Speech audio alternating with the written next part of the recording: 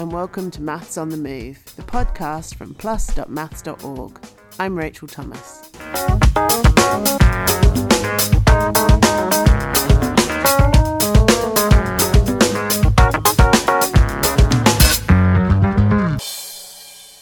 Amid much controversy, the 2022 World Cup has begun, and the action has now moved onto the football pitches inside the many newly built stadiums in Qatar. But how are these stadiums turned from architectural sketches into real buildings? To find out, we're reaching way back into our archives to one of the first podcasts we ever recorded back in 2007. My colleague Marianne Freiberger spoke to Paul Shepherd from the University of Bath. Paul's an expert in building football stadiums such as the famous Emirates Stadium in London. I'm talking to Paul Shepherd of the University of Bath, who until recently was working for the engineering company Buro Happold. And he's been involved in building a lot of big structures, especially stadiums. And one of his projects was the new Arsenal Stadium in London, the Emirates Stadium. So, Paul, can you take us through what you've been doing there and the mathematics that is involved? Yes, well, it's a huge project, as I'm sure you can imagine. And there are so many different things to take account of when you're building a stadium, but mathematics has been fundamental to most of those. The architects have a vision. They do the creative design as to what the stadium has to look like when it's finished. And it's the engineer's job to turn that vision into a reality, really. And we have to make sure it would obey the laws of physics, it would be strong enough, stable enough, able to withstand whatever might happen to it during its life. And that's whatever the weather can throw at it. But also the people are important, the interaction of the people who use it. It's a very different stadium when it's got 60,000 people in as to when it's completely empty. So you were talking earlier in your talk, you were talking about the crowd dynamics. Well, stadiums these days aren't just used for watching football matches. There are often other events and pop concerts, things like that.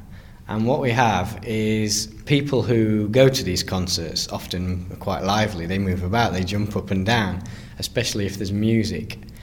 And so when we're building the stadiums, we have to make sure that the stadium can withstand 60,000 people jumping up and down. And with music it's especially important because everyone's in time with each other.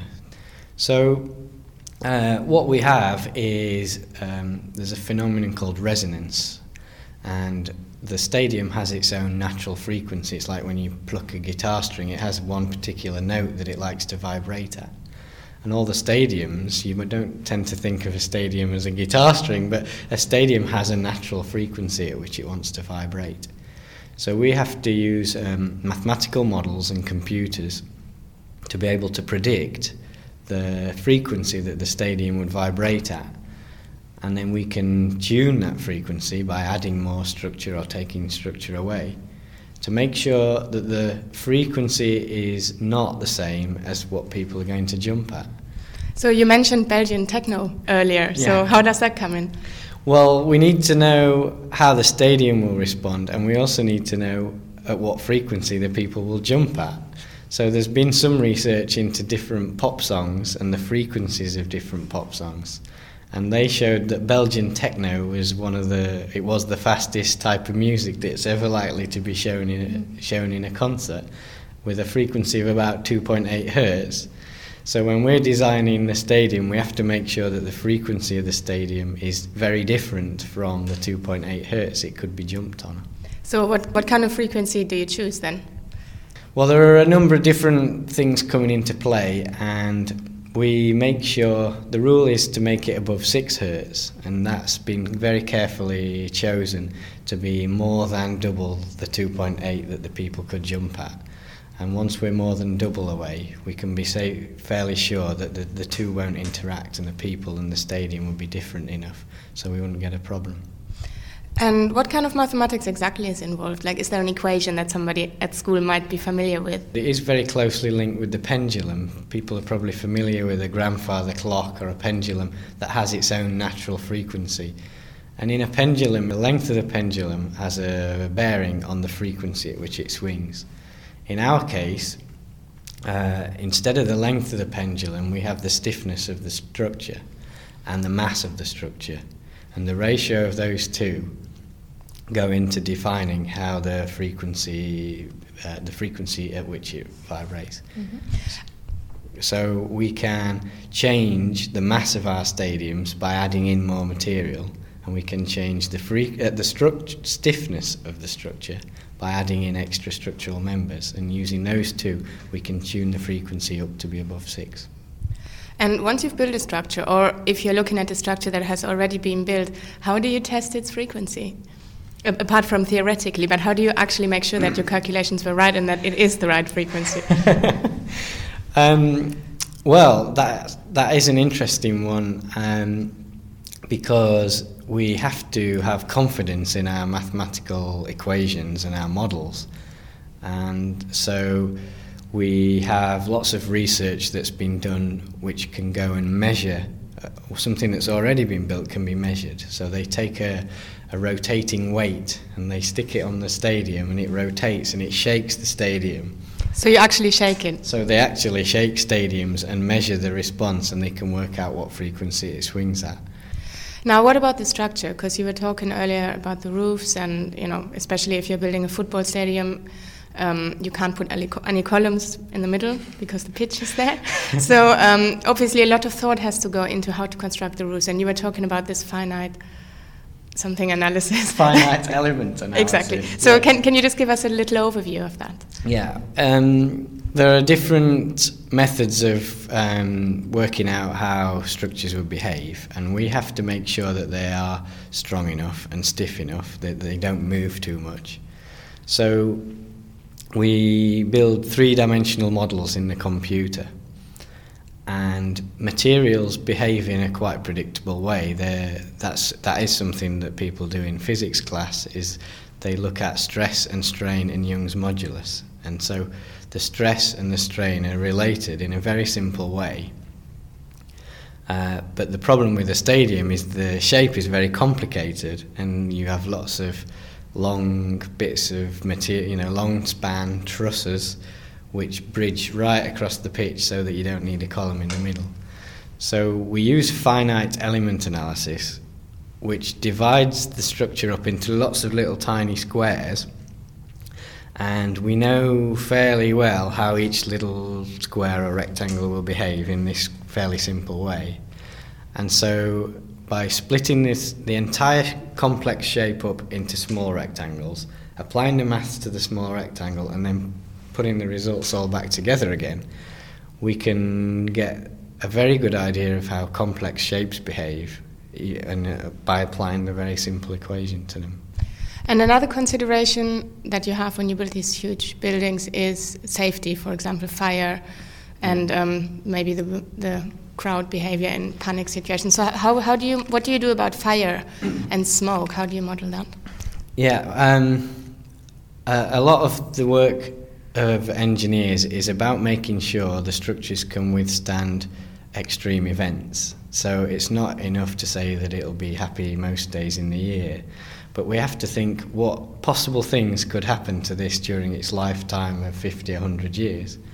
So things like earthquakes or explosions or fires, we hope that they'll never happen, but we have to make sure that if they do happen, the structure is safe and the people inside them are safe.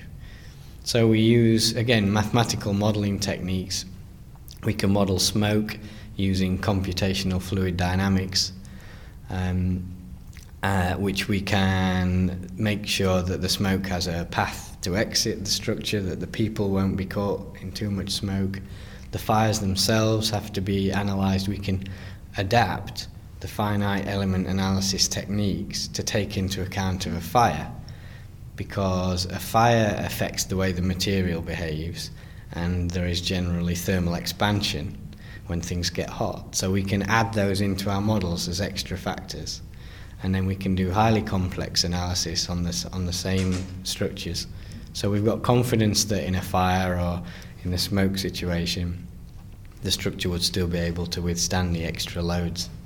You also said that you tested your predictions about fire by setting a building alight. Yeah, that's right. Many years ago, there was a research project which constructed a full-size 8-storey building and set fire. Was it a real building, A real building, full scale, and it was set fire to. But before they set fire to it, they put lots of measurement devices in to measure the change in stresses, the temperatures, and the displacements, the movements of the building. And so that, again, was a way of getting confidence in our mathematical models. The thing about a mathematical model is it's relatively cheap to model 10 different cases. You can pretend there's a fire in this corner or the other corner. And when you're doing a full-scale test, it's quite expensive, so you can only do a limited number of tests. And then you use those tests to prove your mathematical model's accurate, and that gives you confidence to then apply that mathematical model on other things. So we really called the fire brigade before we set fire to a building and then set fire to it. Okay, another thing that you mentioned was parametric modeling, or parametric design, I suppose it's called. Could you explain what that is? Yeah, it's a new technique that's just starting to be used in the building industry, and it allows you to describe the shape of a structure in the computer using equations rather than by the historical methods where people just drew them by hand. We're actually fitting equations to these complex shapes, and we're using rules to relate them together. So instead of saying a beam goes from A to B, you can say a beam goes from the top of this column to the top of another column.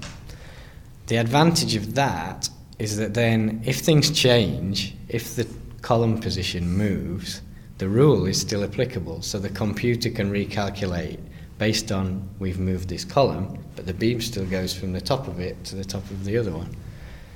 So it really allows us to build a model using equations to define the shape and relationships between those parts of the building.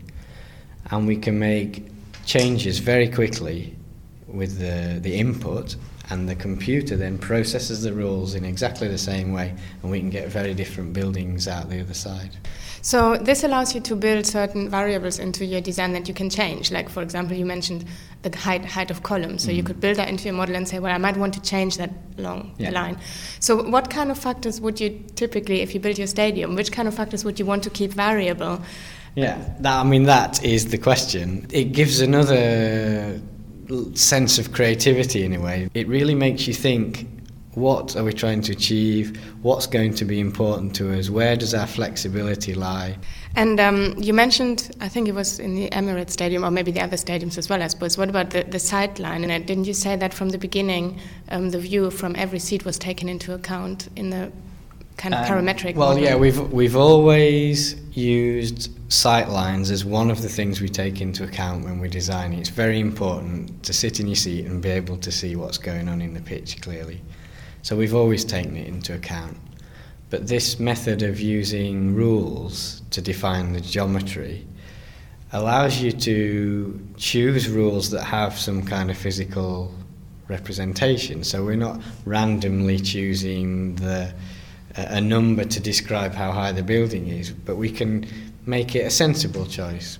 So we've done work where we've built in sightline information into the rules that drive the shape of the building, and that way you can be sure when you're playing around with these numbers and changing the values of parameters that as the computer then reconfigures to give you a new stadium, the new stadium will still be very good with sightlines, because that was one of the rules you built in. So are you a football fan? More so than I used to be. So you feel safe in stadiums on the whole then? Yeah, absolutely. I think I've seen more pop concerts in stadiums than football matches, but these days they're used for so many different varied uses that the designers have to take these things into account, otherwise you've just got something that's only good for watching football, and it's just not a waste of a stadium, really. Okay, well, excellent. Thank you very much. You're welcome. That was Paul Shepherd talking to my colleague Marion Freiberger about the Maths of Football Stadium back in 2007. If you've enjoyed this podcast, you might enjoy another recent episode called How the Velodrome Found Its Form, which we released on this channel back in August. And you can find out much more about the maths of sport and the maths of engineering and architecture at plus.maths.org. Thanks for listening, and bye-bye for now.